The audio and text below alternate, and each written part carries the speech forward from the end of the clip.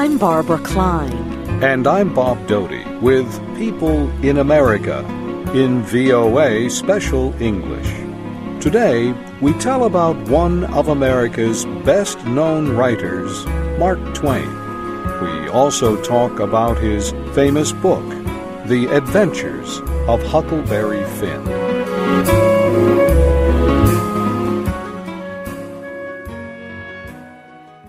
Mark Twain wrote The Adventures of Huckleberry Finn in 1884. Since then, the book has been published in at least 60 languages. Some people say it is the best book ever created by an American writer. American students still read The Adventures of Huckleberry Finn, and parents, teachers, and literary experts still debate the issues discussed in the book. The writer who became Mark Twain was born Samuel Langhorne Clemens in 1835. He grew up in Hannibal, Missouri, on the Mississippi River. After his father died in 1847, young Samuel went to work as an assistant to a publisher. 10 years later, he became a pilot on a steamboat that sailed on the Mississippi. He heard the riverboat workers call out the words, "Mark Twain." That was a measure for the depth of water. In 1861, the American Civil War put an end to steamboat traffic on the Mississippi. So Clemens traveled west and became a reporter for newspapers in Nevada and California. Later, he wrote funny stories and called himself Mark Twain.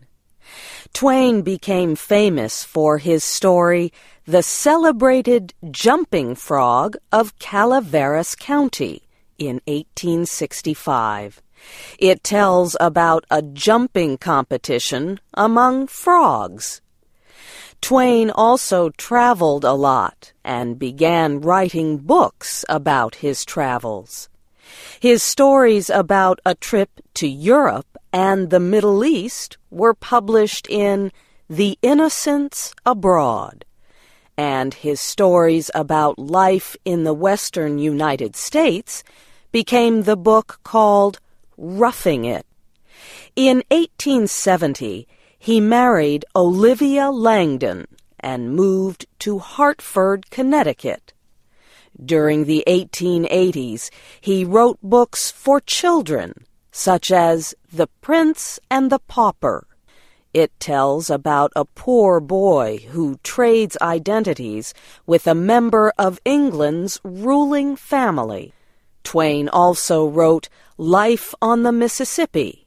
This book describes his days as a steamboat pilot and his return to the river 20 years later. Mark Twain was already a successful writer before he became famous as a public speaker. Over the years, he had invested a lot of money in unsuccessful businesses. In 1893, he found himself deeply in debt. So, to earn money, he traveled around the world, giving humorous talks. His speeches made people laugh and remember events they had experienced. However, his later life was not a happy one. 2 of his daughters died. His wife died in 1904 after a long sickness. Some critics think Mark Twain's later works were more serious because of his sadness. He died of heart failure in 1910.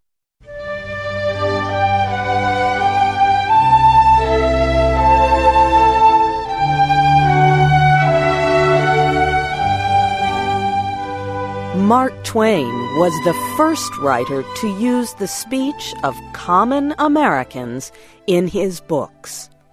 He showed that simple American English could be as fine an instrument for great writing as more complex language. Through his books, he captured American experiences as no other writer had. Many of the stories take place in Hannibal, Missouri. The small wooden house where he lived as a boy still stands there. Next to the house is a wooden fence. It is the kind described in Twain's book, The Adventures of Tom Sawyer, published in 1876. In that story, Tom has been told to paint the fence. He does not want to do it, but he acts as if the job is great fun. He tricks other boys into believing this. His trick is so successful that they agree to pay him money to let them finish his work. The Adventures of Tom Sawyer is considered one of the best books about an American boy's life in the 1800s. Tom Sawyer's good friend is Huckleberry, or Huck Finn. Mark Twain tells this boy's story in The Adventures of Huckleberry Finn. Huck is a poor child without a mother or home. His father drinks too much alcohol and beats him. Huck's situation has freed him from the restrictions of society. He explores in the woods and goes fishing. He stays out all night and does not go to school. He smokes tobacco. Huck runs away from home. He meets Jim, a black man who has escaped from slavery. They travel together on a raft made of wood down the Mississippi River.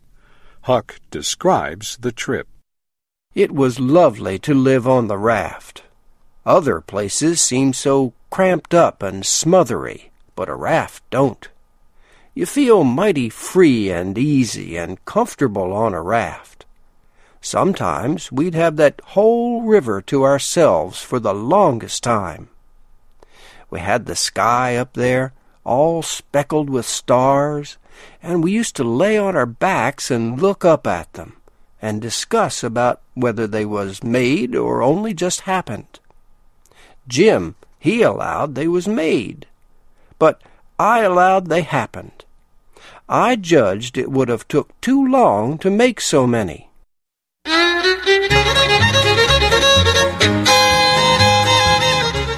Mark Twain started writing Huckleberry Finn as a children's story, but it soon became serious. The story tells about the social evil of slavery, seen through the eyes of an innocent child. Huck's ideas about people were formed by the white society in which he lived. So, at first, he does not question slavery. Huck knows that important people believe slavery is natural, the law of God. So he thinks it is his duty to tell Jim's owners where to find him. Here is part of the story after Huck decides he must do this. I felt good and all washed clean of sin for the first time I had ever felt so in my life, and I knowed I could pray now.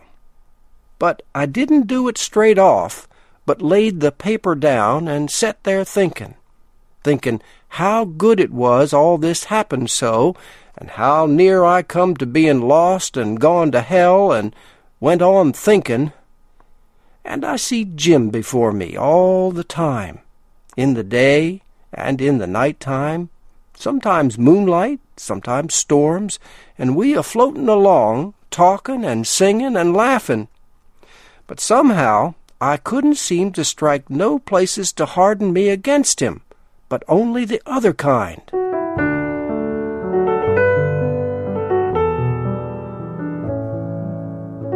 Huck comes to understand that Jim is a good man. He finds he cannot carry out his plan to tell Jim's owners where to find him. Instead, he decides to help Jim escape. He decides to do this even if God punishes him. Huck's moral search is part of Twain's humor. Huck's heart leads him to do the right thing, even when everything he has been taught tells him it is wrong. Huck's nature is good, but he has no idea of it. Twain tells us more through Huck's voice than Huck himself knows. It took Mark Twain longer to write The Adventures of Huckleberry Finn than any of his other books. He started writing in 1876, but put the story away after about 2 years of work. He returned to it in 1883. It was published the next year. From the beginning, the book was hotly debated. Some early critics praised its realism and honesty, but the leading critics of Twain's time hated it. They objected to the personality of Huck, a rough, dirty, and disobedient boy. They were insulted by Twain's attacks on the commonly accepted morals and traditions of white society, and they disliked the way Twain used the language of a common, uneducated person to tell the story. No writer had ever done that before.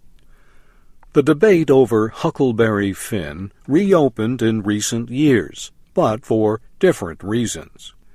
The book uses the racist expressions of its time. So some people say reading it is too painful and insulting for black children. They know that Twain was really attacking racism, but he attacked indirectly and with humor. So they feel young people will not understand what he was attempting to do. A few American schools have banned the book for young children. A few have banned it for all students. Some schools used a version in which all racist words have been removed. Other people say young people can understand Huckleberry Finn if they study it with a good teacher.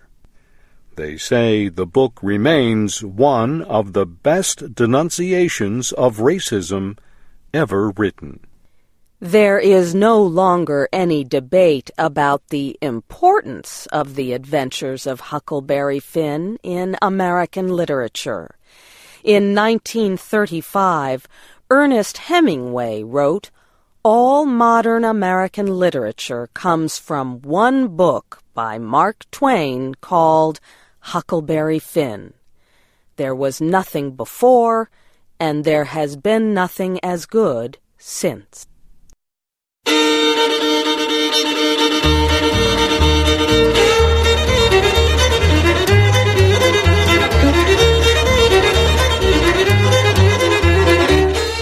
This program was written by Shelley Gollust.